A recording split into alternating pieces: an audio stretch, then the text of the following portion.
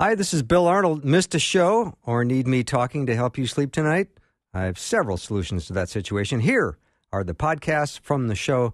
You are the best for listening and supporting Faith Radio.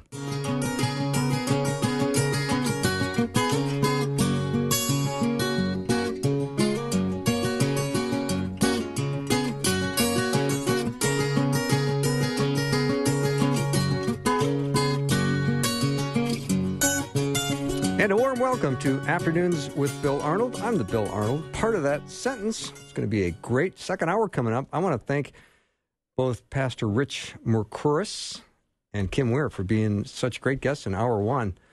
Very, very lively. And if you are a pastor and you're listening and you would like to be a guest on the show, you should email me, bill@myfaithradio.com, or maybe your pastor is someone that you think should be on this show. You can email me, bill@myfaithradio.com. I'd like to investigate that. I have a 3 to 5 year vetting process, so, hopefully we'll get them on the show in the next 5 or 6 years.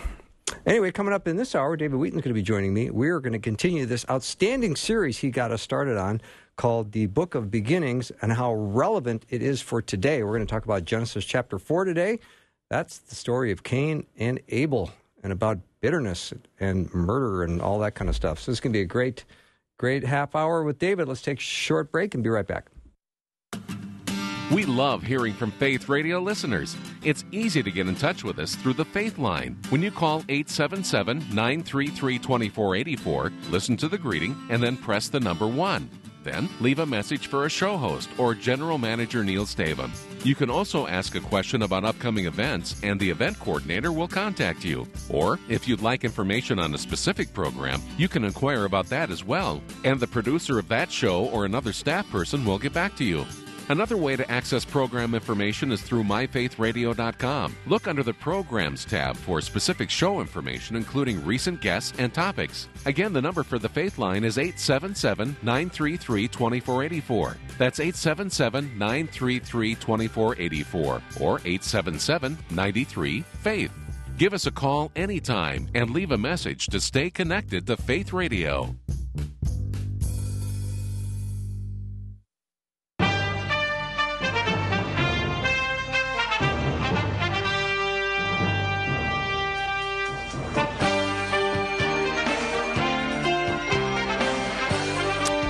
Always happy to talk to my friend David Wheaton. TheChristianWorldview.org is the place to go visit him and hear his podcast, buy his books, and read his blogs. He's an outstanding man of faith and a great husband and father and an all-around exceptional good guy. David, welcome. Hey, welcome. Thank you for your welcome, Bill. It's good to be with you today. I'm not all you said about me, though. I'm just a sinner saved by grace. I can't live up to all that. Yeah, I knew that would kick in.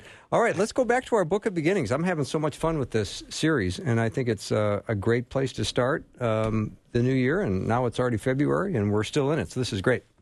It really is. As you read Genesis, you think, oh, well, it's so way back then, 4 to 6,000 years ago. It was written by Moses, and you think, how is that relevant for 2020? But as you begin to dig into it, right from the very first sentence, the first chapters, it is so relevant what is in Genesis for us today. Last time we talked about the main aspects of Genesis 2 and 3. There's this perfect creation, and then it transitions to the first sin ever committed by Eve and then by Adam, and everything changes. God created the perfect world, and all of a sudden it's corrupted through man's sin, and we see the effects of that all over the place. We see it today, the sin and the conflict and the disease and ultimately death and everything that goes on in the world, fallen relationships. It's all a result of our own sin nature, which started at the time of Adam and Eve. So we see that one sin that was started in the garden, that God didn't put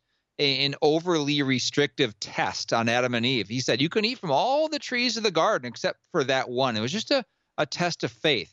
And this isn't an overly restrictive God. This is a God who gives man free will to worship him. And he tests us by saying, here's a test of faith, of obedience. And are you going to obey me in this one small regarding eating from this one tree? Well, of course, Adam and Eve don't. They decide to do what they want to do, ultimately, rather over what God wants them to do. That's always the temptation we face. Whenever we face temptation, it's always a choice of one of two things. Am I going to do what my flesh wants me to do right now, or am I going to love God more? That's always the test. And unfortunately, they chose very badly, and it came out very badly for them. The consequences were disastrous. Sin and temptation never offer what they promised they're going to offer. Things got very bad for them. There was pain in childbirth from then on, and conflict in marriage. Work was made harder, and ultimately they physically died. And but even in that chapter, just to conclude the little review portion from last time, was that there was good news. God is amazing. In the midst of this bad news of the first sin and how it corrupted everything, there's good news here, where it said that the Lord God made garments of skin for Adam and his wife to clothe them. It's like, well, why does it say that? Well, that was the first picture that something had to die. Something died in their place. They deserved to die, but the animal died in their place to offer them its skin, so their nakedness would be covered, just as later on, many, many centuries and generations later, Jesus Christ would come to die for our sin and cover us with his righteousness. So in the midst of this bad news in Genesis 3, there's good news that this Redeemer was going to come in the future. Mm-hmm. So as we move forward then, David, let's talk about the effect that this had on Adam and Eve's children. Yeah, so now sin's in the world. It's corrupted everything. And not only is sin in the world, but it's being passed down from Adam and Eve to their progeny. You've probably heard it said, we're sinners by nature, by the Bible says, for as in Adam all die, mm-hmm. so also in Christ all who believe, I'll add that part, will be made alive. In other words, just because we're born of human parents, we're sinners by nature, but we're also sinners by choice. So we're guilty all around. And you see that right away with Cain and Abel. And interestingly, with Cain and Abel, the sin with Cain came from, and he was the starter of the first false religion. Cain decided to bring his own offering of produce when God had already established to them, it wasn't recorded in Scripture, but he must have established to them that God wanted them to bring the best of their flock, make an animal blood sacrifice, because it would point to the future blood sacrifice of Christ for sin. But Cain thought he had a better way, and he brought some produce rather than an animal sacrifice. And it goes to the point that God desires obedience over sacrifice. Cain had no doubt he was sincere, he was maybe passionate, maybe he had good intentions, but that didn't matter to God if you approach God on your own terms rather than on God's terms. And it reminds me of that situation in the book of 1 Samuel when Saul is told by God to go when he fights the Amalekites to kill them all. Don't bring anything back. We need them utterly destroyed. And people will call this genocide. That's another point. But this is the command of God. These are a sinful people that God wanted to destroy from the promised land. And Saul doesn't do it. He brings back the king alive of Amalek, Agag. He brings back some of the best of the sheep and oxen. And then when the prophet Samuel confronts him about it, says, you didn't obey. God didn't tell you to do this. He told you to utterly destroy them. And Saul says, well, I brought them back because I wanted to sacrifice to the Lord. And Samuel's response is like, look, the Lord doesn't honor. He wants obedience over sacrifice. And it's the same thing, I think, in our own lives when we can be well-intentioned and so forth, but we can't approach God on our own terms. We need to look into his word and see how he wants us to approach him. He's ultimately the final arbiter of how we are to approach him. That's such truth, David. Then you look at Cain's response when Cain is now angry and downcast. So not being obedient will produce turmoil in your life. Yeah, I mean, look at the chain of what happened. So Cain chooses to go his own way, to start the first false religion. In other words, I'm going to approach God, make my own religion. I'm going to have a sacrifice, but it's going to be the way I want it. Mm-hmm. So that disobedience then led him to being bitter because he was angry when God didn't accept his sacrifice. It said the Lord had regard for Abel and his animal sacrifice, but for Cain and his offering, he had no regard. It says that in Genesis 4:3. So what happens to Cain? Well, he went his own way, and then the next link in the chain is he became very angry, and his countenance fell. In other words, have you noticed how you can almost see sin on the face of people when you're unrepentant over your sin? It affects your eyes and your face. And then this is what happened to Cain. And God noticed this right away. So why is your countenance fallen? If you do well, will not your countenance be lifted up? And sin is crouching at the door, and its desire is for you, but you must master it. In other words, this chain, this descent is going one after the other. Disobedience leads to bitterness. Then it leads to anger. And then eventually, what's anger lead to? It leads to murder. Now, it doesn't make any sense. Why would Cain be angry at Abel? Abel wasn't the one who rejected Cain's offering. It was God. But Cain, like many people who reject God, hate those who obey God. It's just a fact of life. It convicts them in some way.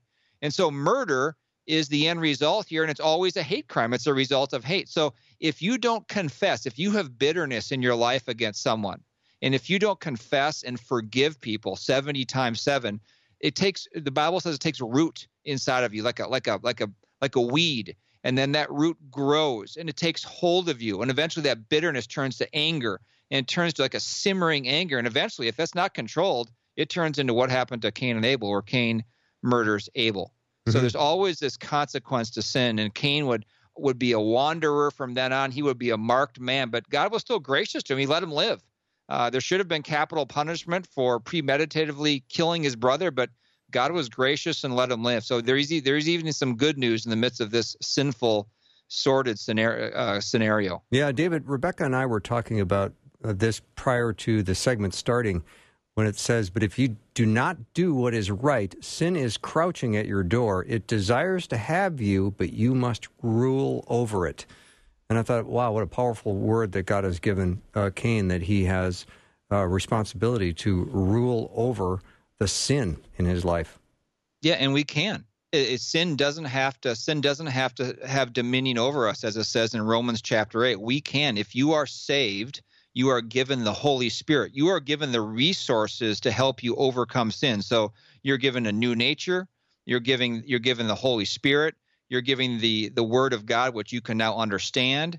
You're given the armor of God. It says in Ephesians chapter 6, you have these resources that God gives you so you can master sin. It says in Romans, I think it's chapter 8 or chapter 6, that sin shall not be master over you. For you have died to sin, but you're alive to righteousness. Sin shall not be master over you. So we don't need to feel as Christians powerless to sin if we use the resources God gives us, the power of the Holy Spirit, obedience to the Word, our identification with Christ and his death and victory, resurrection over sin. When we have those, we can master it. Yeah, and David, it feels very relevant for today when it says, if you do not do what is right, sin is crouching at your door. That's pretty relevant for today, isn't it?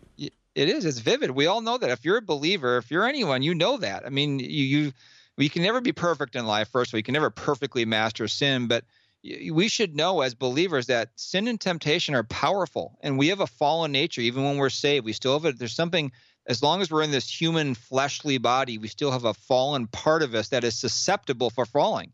The Bible says, let him who thinks he stands take heed lest he fall. So there's this attitude of, you must know that you're never going to be beyond sin. You can fall. And so it's this attitude of suspicion about your own fleshly nature, but at the same time, confidence that God can help you overcome, because no temptation is overtaken you, but such as is common to man, the Bible says. But God is faithful, who will not allow you to be tempted beyond what you are able. What a great promise from God that we can overcome temptation in our life. Oh, fantastic. David, I'd love to skip the break, but I don't think I can. So let me take 90 seconds. I'll be right back with David Wheaton.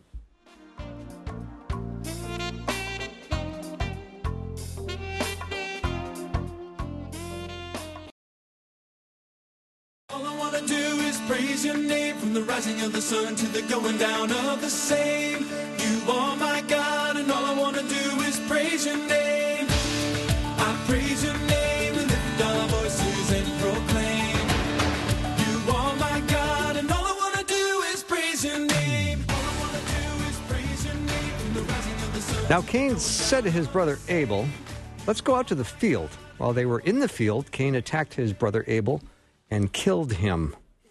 All right, David Wheaton is my guest, and I'm looking at that passage, David, and thinking about the bitterness that Cain had that led to anger, which led to murder. Yeah, it's an unbreakable reality that is the case. I mean, like we talked about, all murder ultimately is a hate crime. It starts with hatred in someone's heart. which comes from bitterness. Bitterness is like this simmering resentment that we can harbor in our hearts for someone else. And if that's allowed to simmer, it takes root. It sets up shop there and begins to infect us. And if we don't repent of that, and if we don't have a forgiving heart for those who offend us, we're going to build more and more bitterness. Relationships are broken. Things will never be right. And it's interesting that when we're bitter against someone, we often think we're hurting the person we're bitter against. Mm-hmm. But in reality, we're really hurting ourselves the most because of what it does to us. And that's exactly what happened to Cain here. He got bitter, then he got angry, and then it led to the first murder of his own brother. David, it also looks like the Lord was interested in his response, because when he said to him, "Where is your brother Abel?" his response is, "Am I my brother's keeper?" Right. Yeah. Of course, the wrong attitude, almost smarting off to God. God didn't need to know strategy. Where Abel was. Of course, God had seen. God is omnipresent. He saw exactly the moment that Cain killed Abel. And Cain did the same thing, by the way, his parents did when they were confronted by God in the garden, the same thing we do. We try to hide from God. We try to rationalize our sin. We try to blame it on someone else. Eve blamed the serpent, and Adam blamed God for giving him his wife Eve.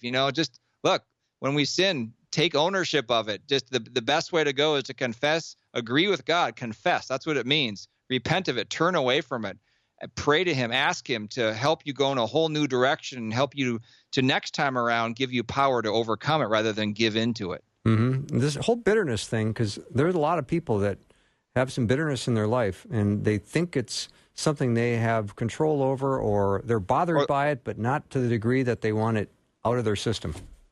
Or they have a right to. I have a right to being bitter because someone's really hurt me. And you know what? That legitimately is true. People hurt us in ways that we don't deserve. We didn't ask for it, and people just hurt us. But we don't have a right to that. If you think you have a right to be bitter and angry, well, how about Jesus, the perfect one? He never did anything wrong. Mm-hmm. He lived a perfectly sinful life, and yet he was crucified in the most unjust moment in human history. So if he went there and he wasn't bitter and he wasn't angry about it, what right do we have to be for the other far less offenses that we withstand on a regular basis? It's so important to be contemplating this regularly, isn't it? I mean, again, Genesis, how relevant is this for us today? So relevant, yeah. All right, David, what else do we find in chapter 4 that we would call relevant for today, even though I think it's all relevant? It is. I mean, another one is all of a sudden in the text, Genesis 4:19, it says Lamech, who was, now we have more people multiplying on the earth and so forth. So Lamech was an offspring somewhere of Adam and Eve. I'm not sure how many generations hence. But anyway, Lamech took to himself 2 wives. The name of the one was Adah, and the name of the other was Zillah.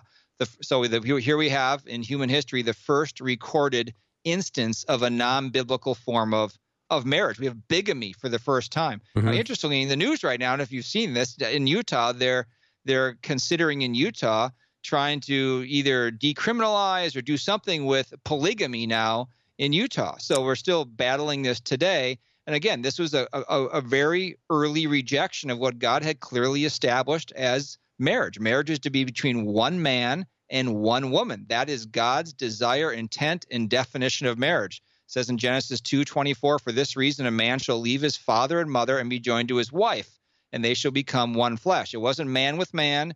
It wasn't woman with woman. It wasn't one woman with 2 men or vice versa.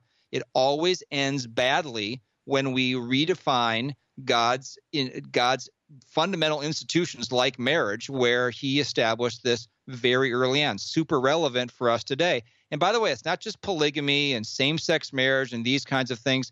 It's the same thing with when we break the bonds of the covenant that God designed, whether it's an unbiblical divorce, whether it's living together outside of marriage. These kind of marriage-like relationships that aren't done according to the way God established early in Genesis, extramarital sex. All of these things are a perversion of God's design that took place in Genesis chapter 2. And things always end badly. We always suffer the consequences, and other people get hurt when we violate God's clearly established, beautiful relationship between one man and one woman that he established right at the beginning of time. Again, I go to, but if you do not do what is right, sin is crouching at your door. It desires to have you, but you must rule over it. So the power of sin has been broken. As believers, we get to then have choices.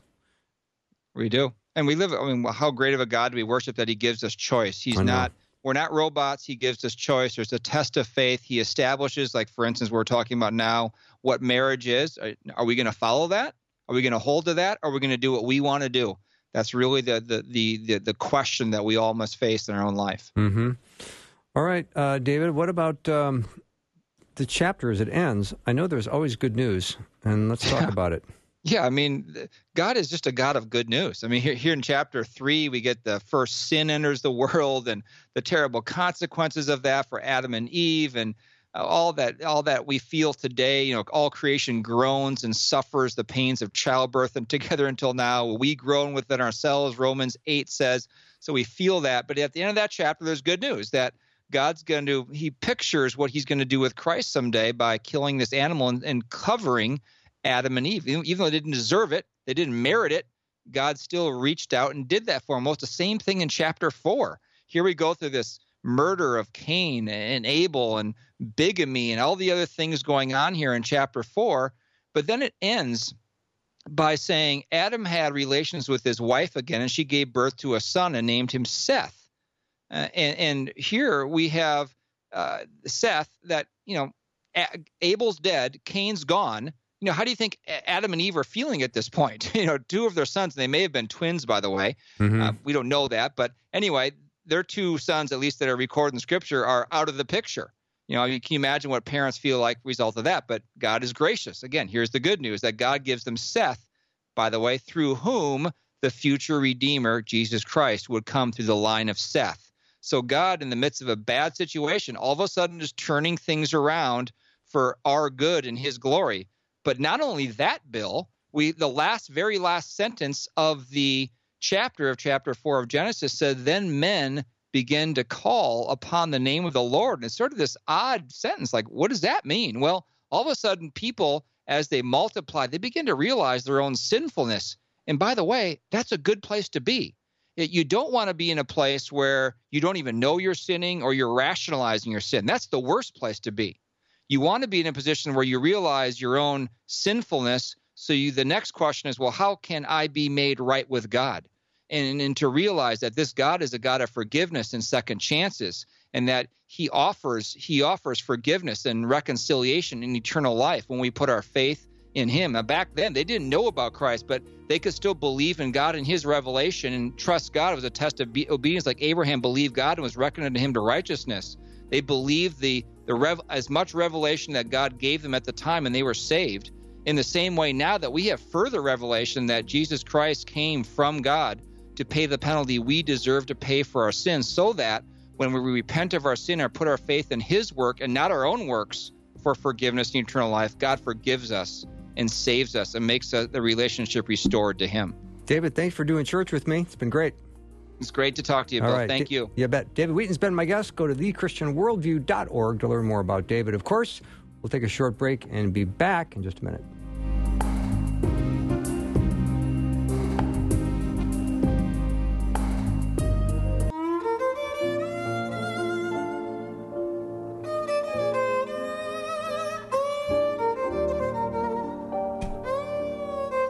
Well, I'm very excited to have Dr. David Murray on the program. He's a professor of Old Testament and practical theology at Puritan Reformed Theological Seminary. He's pastored churches in the UK and the US. Over the last 23 years, he's written a number of books. Jesus on Every Page, Christians Get Depressed Too. Very interesting. Very excited to have him on. David, welcome. Thanks, Bill. It's good to be with you. Yeah, and you seems like an incredibly interesting person. You probably know how to perfectly grill a steak, too, don't you? That's actually something my wife is better at. I have to be honest. Okay, I appreciate that. Okay, because you're an Old Testament guy, and we just got done talking about Genesis chapter 4 in the previous segment, and a listener just jumped in with a question, I thought, well, I could get David to answer this one. All right, I'll do my best. Yeah, because talking about Lamech having two wives, and the question that came in is, why did God bless those who were married to more than one wife, like Jacob, like Solomon? Yeah, I think it was a temporary matter, given that the people of God were still so weak and they hadn't been well taught, and the effects of sin were very, very strong. I think what Jesus basically says of these times in the new, when he looks back on it, is it was a time of weakness in the people of God, in the church of God, and God temporarily dealt with them in supreme loving kindness and mercy, but that's not to be the norm for all ages. So it's an allowance, a divine condescension to human weakness for a time. Mm-hmm. Great answer. And do you feel like you just got grilled yourself? I think I escaped barely singed. That's fantastic. Now, I'm so fascinated, your Old Testament perspective on Jesus on every page. You just want to encourage all of my listeners to spend more time reading the Old Testament, don't you? Yeah, I do, actually. I think it's a greatly neglected part of God's Word. It's about 65%, 70% of God's Word, and I think we're very malnourished if we don't feed on the whole Word of God. And I think it also damages our view of the New Testament. I think we need the Old Testament to shed light on the New, and the New to shed light on the Old. So I think we're losing out a lot by neglecting the Old Testament. Yeah, which was the only Bible Jesus had.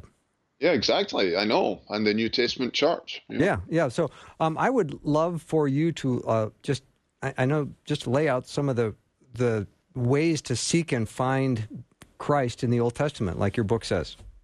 Yeah, I mean, I really begin with Jesus himself, because I think that's what the Bible directs us to do, and his view of the Old Testament.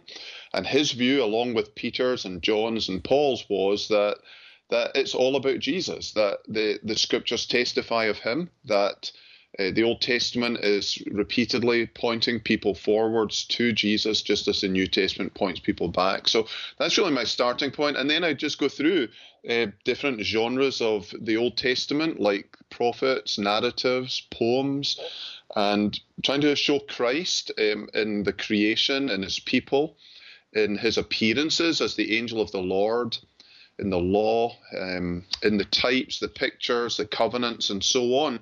So lots of areas to discover Christ. It's really as if it's like a bonus gospel, the Old Testament, that most people haven't really discovered. Mm-hmm. How does God's law point to Christ? I think in a number of ways. It partly depends on how you define law. So in the Bible, laws sometimes just the Ten Commandments, other times it's the ceremonies as well, and then other times it's the whole of Genesis to Deuteronomy. So I think if you take the ceremonies, obviously the sacrifices and the tabernacle and the feasts point to Jesus in different ways. Hebrews tells us that. If you look at the moral law itself, I think that's a reflection of God's character. It's something that only Christ kept perfectly. So when you're reading the moral law, you're really reading about the character of Christ, his perfection and his sinlessness.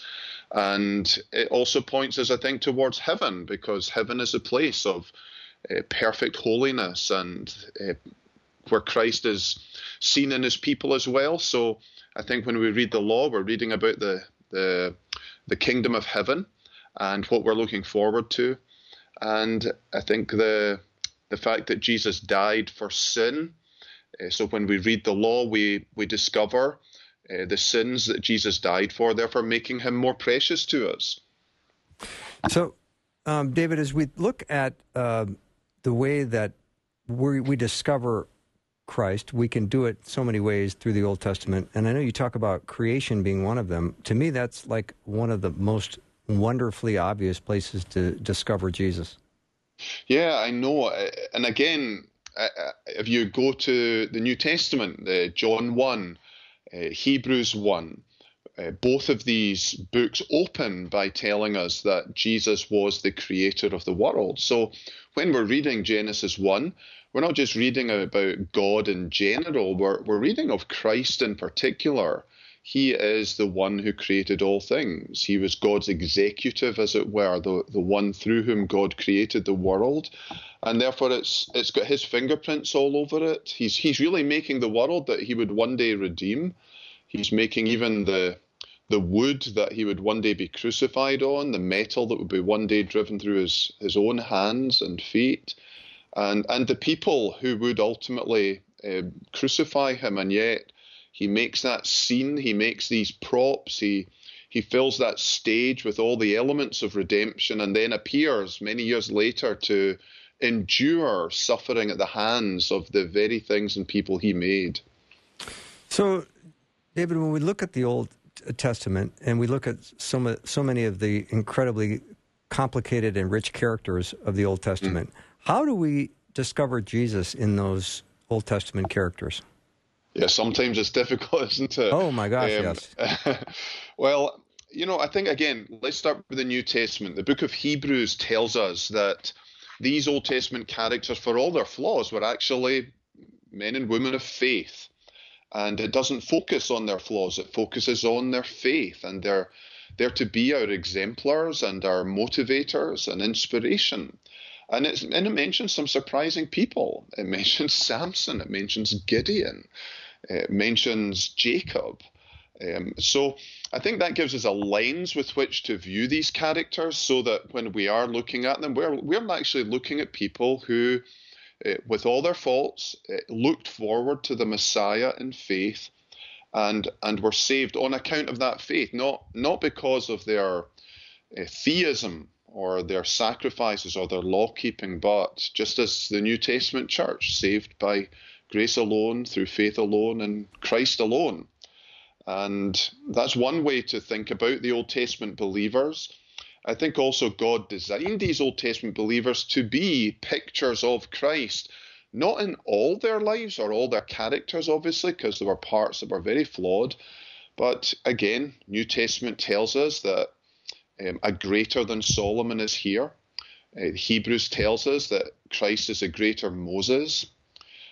Corinthians tells us he's the greater Adam. And he's obviously repeatedly portrayed as the greater David. And so we, in the good areas of their lives, in their offices, and in the ways in which they followed the Lord and fulfilled His will, these are ways that God prepared His people for the coming Messiah. It's kind of like, look out for a character that combines the best of all these men and women. Mm-hmm. David, when we are talking to people and we're trying to get them engaged in God's Word, and they say to us, what should I start reading? Nobody usually says, well, head over to Leviticus and get started. We usually say, well, read the book of John. But if we don't understand the Old Testament, we cannot very well connect the dots in the New Testament, can we? That's correct. And that's why I would always say to people, I would say start with the New Testament, like you said there yourself, with John or Mark, but then go to the Old Testament and read Genesis, say, or the book of Psalms, and then go back to the New Testament, read another book, because I really believe God's designed His Word so that the old sheds light on the new and the new on the old, so that if we combine it, each shedding light on the other, that over a period of time, we will grow in knowledge of both testaments, and through that we will grow in knowledge and love for the Lord. So when we look at Old Testament law, and I know this is difficult for people to sometimes study and spend time in, how do we discover Jesus in Old Testament law? Yeah, I think, as I said a few minutes ago, obviously there's the fact that Jesus Himself was the perfect embodiment of that law. I think more than anything, that's the greatest revelation of the character of Christ. And I think without the law, we're not convicted of our sins, and therefore we don't see the need for Christ. So the more that we feel our contrast with the law, we confess our sins, and we see our need for Christ and the beauty and wonder of Christ far, far more. Mm-hmm. I've been reading Exodus the last couple of mornings. I was in Exodus 36 and 37 and getting all the dimensions and everything else. When you go through that, David, what How do you process all that? Yeah, the way I try and do, Bill, is I try and live it as an Israelite. So we've got as you said there, the sort of the laws, but I think the people who lived at that time, the Israelites, it was life for them, the tabernacle, the sacrifices, the festivals, and it was very much a major part of their life. So I try to imagine the laws in action. So I try to envisage with the tabernacle and the altar and the laver and the table of showbread and things like that, and just think about how did a believer interact with these pieces of furniture, or with the Passover, or with the Feast of Tabernacles. And yes, sure, a lot of the Israelites had no faith, and it was very ritualistic and just formal religion, but there were true believers amongst them too. And with the help of God and the Holy Spirit and Christian instruction by the priests, they were able to connect and commune with God through these things. And so I think if we try and think of ourselves as Israelites, hard though it is, and going to the tabernacle with these questions, who is God and what's his salvation like? Well, here's God's biggest visual aid he ever made to help us. I love that. Yeah, I love that. And so that's kind of it's a bit of a childlike way to do it, but I think that's the way into the profound truths that are there. And he designed it for a childlike people who were very immature in faith, and yet designed it very wisely so that they would learn about him and his salvation through these. That was their Bible, really. Mm-hmm. David, as an Old Testament scholar and person who's spent a lot of time studying, tell me about an old a prophet that you just can't get enough of. That would have to be either Isaiah or Hosea. Okay. Isaiah obviously is a much bigger book, and it takes a lot more, what would you say? Yeah, a bigger brain to really grasp it. It's so huge, but it's so full of gospel, especially chapters 40 and onwards. Just so full of prophecies of Christ and his sufferings and his glory. And then Hosea, I think I just love the story there that the prophet Hosea enacted, marrying the Gomer, who was a prostitute, and then seeing her going off and prostituting herself again, and yet being told, go and love her by God. And I just feel it's just such a beautiful, astounding, shocking picture of God's love for me and for all his people. And so I never tire of Hosea, and especially these first 3 chapters. And I love Isaiah, these servant songs so full of Christ. I love it. Dr. David Murray is my guest, and he's written a number of books, and we're talking about Jesus on every page. 10 Simple Ways to Seek and Find Christ in the Old Testament. But there's a lot of stuff I could talk to him about. He's a deep well, but I've only got a little bit of time left with him. So let me take a short break, and when we come back, more with Dr. David Murray.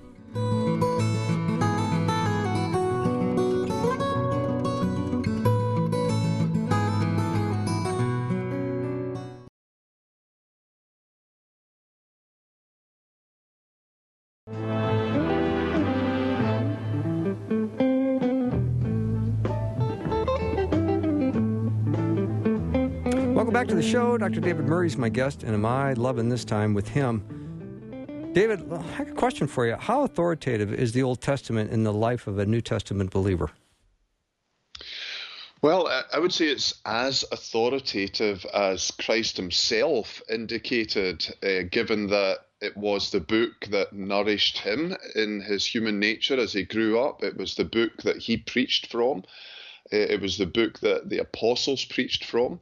And it was in no place does Christ undermine the Old Testament. He says he came to fulfill it, not replace it, but further it and expand it and bring more light to it. So it's authoritative, as authoritative as Christ himself makes it so. And he himself said he didn't come to destroy the law or the prophets, but to fulfill them. Mm-hmm. And then how would we go about seeing Jesus in the Proverbs? Yeah, the Proverbs are fascinating. I've actually just begun a sermon series on them as well, which I'm really enjoying. The Proverbs have a number of ways to see Christ. Again, I think we want to start with Christ himself described himself as the wisdom of God. So did the Apostle Paul describe him as the wisdom of God. So you've got to ask, where are they getting that from? And the primary place they get that from is the book of Proverbs. That's the primary place up till that point where God's wisdom was revealed. And so when we're reading Proverbs and we come across the character of wisdom and descriptions of wisdom and little encapsulations of wisdom, we're really coming across Christ himself, who is the wisdom of God. He's the one behind that book. He's the one revealed in that book. He's the one that speaks in that book. Even in chapter 1, wisdom is depicted as going after souls and wooing them and winning them and warning them. And therefore we see from the very beginning of the book wisdom, and then especially in chapter 8, where Christ's creative work is described and his role as the wisdom of God in the creation. So in these ways, as well as the fact that all the Proverbs are really practical applications of the moral law of God, and therefore, if Christ is in the moral law, he's also in the Proverbs. So speaking of Proverbs, and I know you probably love Proverbs, do you have one that pops into your brain more regularly than others? Wow, that's a good question. I love chapter 8, although it's not classic Proverbs in the sense that it's not lots of little pithy sayings. So that's a beautiful passage that reveals Christ, and he speaks of how he was by his Father in the creation and his delight was with the sons of men. So I love that little passage. But maybe if I was to pick a really classic proverb, I do like if I can get the wording of it right, there's the proverb that says, a fair woman without discretion is like a pig with a diamond in its nose. And that's not an anti-woman sentiment, by the way. I'm assuming it's not. I think that's, with all the Proverbs, some of them hit men, some of them hit women, but it's really saying this applies to both men and women. And I just think it's such an incredibly vivid picture and an incredibly relevant proverb, because what is today's society and culture all about, especially our young people? It's about image, it's about appearance, it's about looking good. And it's always been like that, but with social media it's even more so. And yet here's God saying, you can have the male, female, you can have the greatest social media image and the greatest number of likes and follows, and yet without wisdom, without discretion, have a look in the mirror. It's like the face of a pig with a diamond in its nose, and it's a revolting picture, and it's meant to be. So take good heed to that. So that's a proverb that appeals to me for some reason or another. I love it. The proverb that I've been kicking around lately is 27:5, which is better is open rebuke than hidden love. It's always kind of been interesting when you want to bring and save someone from something so self-destructive, Right. but you also are going to be up against some kind of pushback as well. Yeah. How would you handle that, David? How would I handle what, Bill? Sorry. This verse, open rebuke is better than hidden love. How do you understand that verse? Yeah, the open rebuke is something I do find hard personally, to actually, tell people the truth about their conduct or their character that needs changing. I do quite a bit of counselling, and I like the counselling that involves comforting and encouraging. I don't enjoy the counselling that involves telling people where they're wrong And yet I'm called to do it. That's God's command there in that proverb. And it's saying to me, you know, whatever you feel, David, you have to openly rebuke people for their sins and seek to turn them away to a better way. Mm-hmm. I appreciate that. So how do we take back the Old Testament if we're not engaged in it and we're not spending a lot of time in it? What do we do? What's our step? Yeah, I mean, a lot of it is to do with the pulpit, I think. So, Okay. and not just the pulpit, but the teaching ministries of churches and Bible studies and Sunday schools and things like that. So I think, you know, if leaders would begin to use it more and show its value, I think as one man said, unless the Old Testament is nourishing my students, I don't expect them to be reading it or preaching it themselves. And so I think it begins with how it's taught, maybe in seminaries especially, but also in churches. Now, if it can be taught in such a way that it does reveal Christ and it brings Christ to people and brings people to Christ, I think people will get excited about it and want to study it and read it and learn more about it themselves. And that's been my experience as I've gone around the country and around the world preaching Christ from the Old Testament. It's like people's eyes light up. They realize, wow, you know, it's a big part of my Bible that's dusty and cobwebbed, and yet, you know, Christ is in there. Let me at it, and Right. it's exciting to see people discover that. I heard some, I don't know who said it, but it was a description of the Old Testament. It's like a fully furnished room, dimly lit. Right. Yep. And the New Testament turns the light on. Mm-hmm. And I think that's what I always try to encourage people to start. Go and look at what Jesus, Peter, Paul, and John say about the Old Testament, and take it from there. Let them turn the light on. Let them give you keys to understanding it, and you'll find the sufferings and the glory of Christ all through these Old Testament scriptures. So, David, you're an Old Testament scholar, but when you were 13, did you want to be an astronaut? No, I didn't. I wanted to be a truck driver, actually. Okay. When I was 13, and I wanted to do that for many years. In fact, I was an absolutely useless student at school. I flunked most of my exams and finished school a year early, and went out into the world really, and just pursued worldly things until God in His grace arrested me and saved me in my early 20s, and sort of my life began properly in my early 20s. Yeah. And did one person share Christ with you, or was it a church or a Bible study, or how'd that happen? I had been raised in the church, so I had, you know, truth in my conscience that I could never escape from. Okay. But it was really some hard providences. One of my colleagues died at work from cancer, and another colleague ended up going to prison for killing a child in an accident. That he was drunk driving, and just a number of things showed me my own life was heading towards similar destruction. And Christ just, he put his hand on my heart and drew me to Himself and showed me I needed forgiveness and I needed power over my sins, and He did it all. He did it all. Mm-hmm. Please tell me you'll come back on the show. You know, maybe while your wife grills steaks, you can come on and talk to me. Does that work? That works well. Thank you. Because yes. I want to talk about some of your work on depression too, because I know that's another very interesting topic for many of our listeners. Because more Christians suffer depression than they will admit to.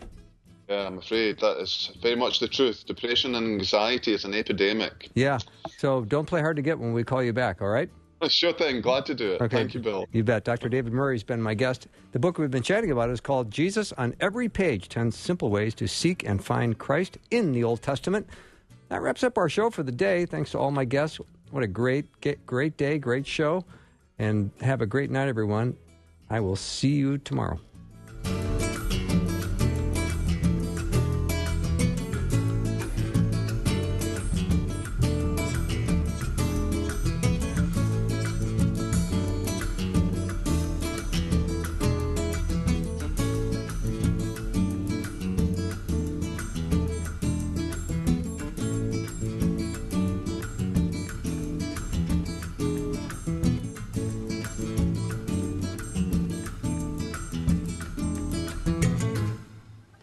Thanks for listening. Programming like this is made available through your support. Information available at myfaithradio.com.